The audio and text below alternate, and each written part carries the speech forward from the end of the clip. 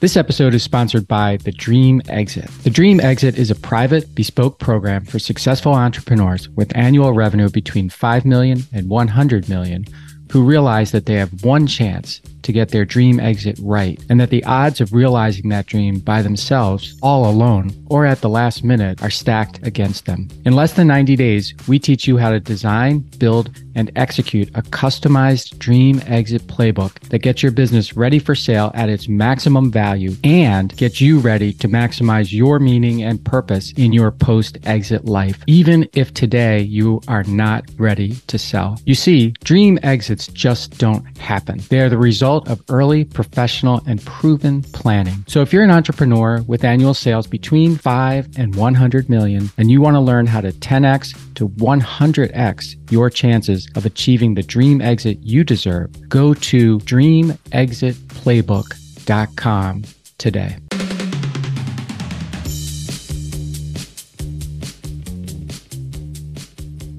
Hey everybody, welcome back to this Free Thinking Friday solo episode of the How to Happen podcast. I'm Mike, and thank you so much for joining me again. And today this is going to be a little bit of a weird episode. I guess I'm hoping that it starts out a little weird, but ends up being very valuable because it's about this thing that you probably never thought I would be talking about with you, which is the shipping container.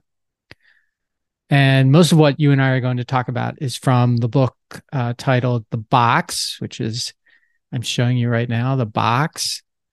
Subtitle is How the Shipping Container Made the World Smaller and the World Economy Bigger. So let's start with what a shipping container is. And I'm sure that all of you have been stuck at a railroad crossing and watched a very long freight train go by loaded with hundreds of shipping containers, usually two to each freight car, one stacked on top of the other, or maybe still attached to a chassis with wheels, so they look like a semi-trailer on the train, which they are. Or maybe you've seen a giant container ship while you were on a cruise or while you were near a beach somewhere or at a port, loaded with shipping containers stacked on top of each other, like 10 high or more. They're like crazy how many they can put onto a ship. And when you see them, you wonder, what's in those things, right? Well, the simple answer is that everything is in those things, especially any product that came here to the US or is going there, anywhere else in the world. It's in a shipping container almost always, but it wasn't always that way.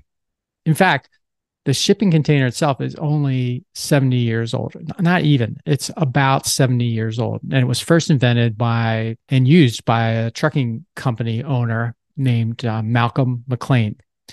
And the first ever shipment of containers left the port of Newark, New Jersey, in April of 1956 on a journey to Houston, Texas. There were 58 containers aboard that day.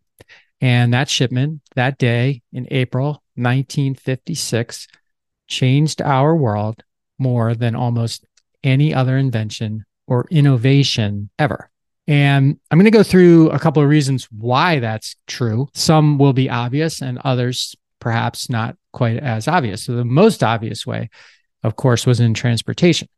So once goods could be placed into a shipping container that were uniformly sized. I mean, they're different in terms of length, but they're all the same width and height generally, and can be stacked on top of each other, which was huge. But they also could be easily moved from or to any transportation vehicle. So they could move from a truck to a train, for example, or a train to a ship, and vice versa. And of course, the capability for that grew over time. So it didn't all happen in 1956, but it all happened shortly thereafter.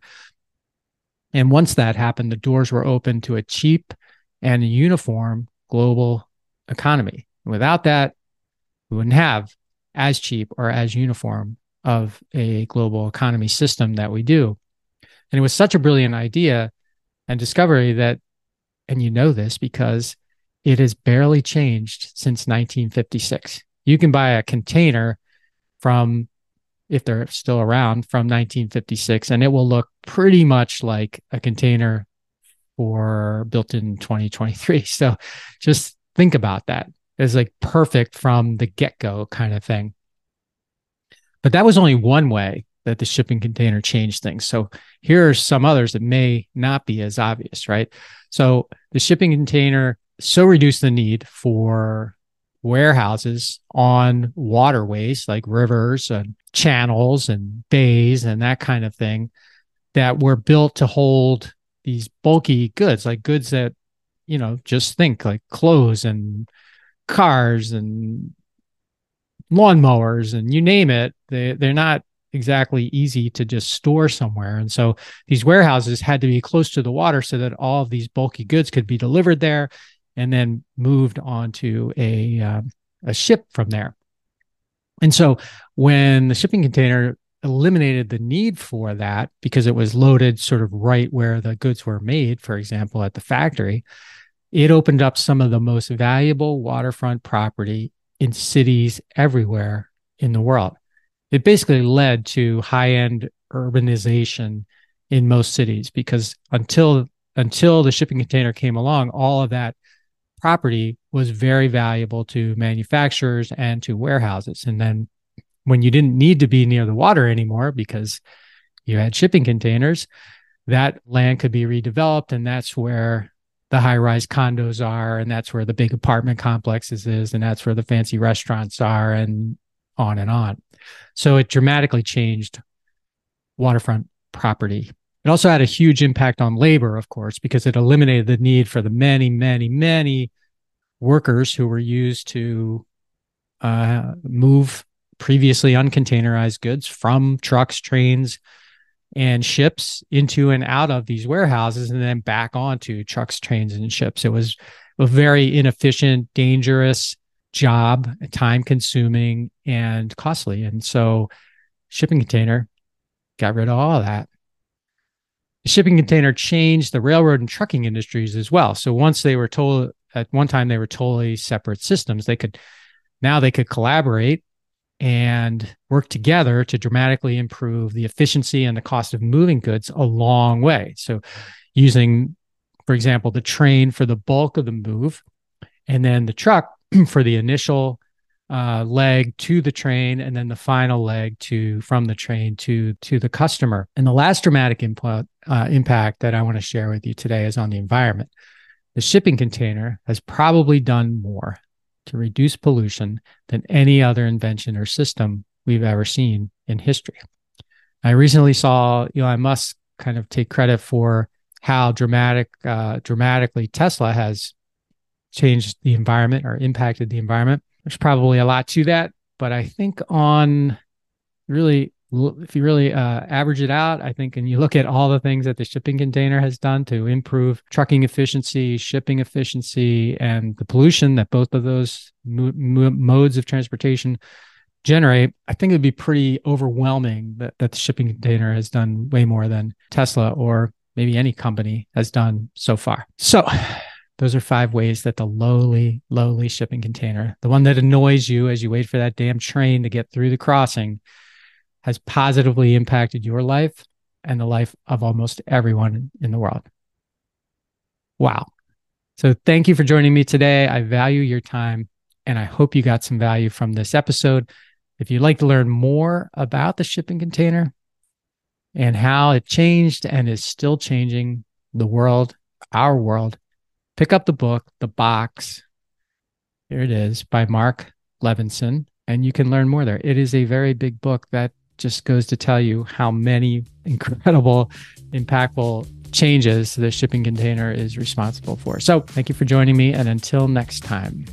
Hey everybody, thanks for listening to the show. And before you go, I just have 3 requests for you. 1, if you like what I'm doing, please consider subscribing or following the podcast on whatever podcast platform you prefer. If you're really into it, leave me a review, write something nice about me, give me 5 stars or whatever you feel is most appropriate. Number 2, I've got a book. It's called Ownershift: How Getting Selfish Got Me Unstuck. It's an Amazon bestseller, and I'd love for you to read it or listen to it on Audible or wherever else, Barnes & Noble, Amazon. You can get it everywhere. If you're looking for inspiration that will help you unlock your greatness and potential, order or download it today so that you can have your very own copy. And if you get it, please let me know what you think. Number 3, my newsletter. I do a newsletter every Thursday, and I talk about things that are interesting to me or I give more information about the podcast and the podcast guests that I've had and the experiences that I've had with them. You can sign up for the podcast today at my website, which is my name, MikeMalatesta.com. You do that right now, put in your email address, and you'll get the very next issue. The newsletter is short, thoughtful, and designed to inspire, activate, and maximize the greatness in you.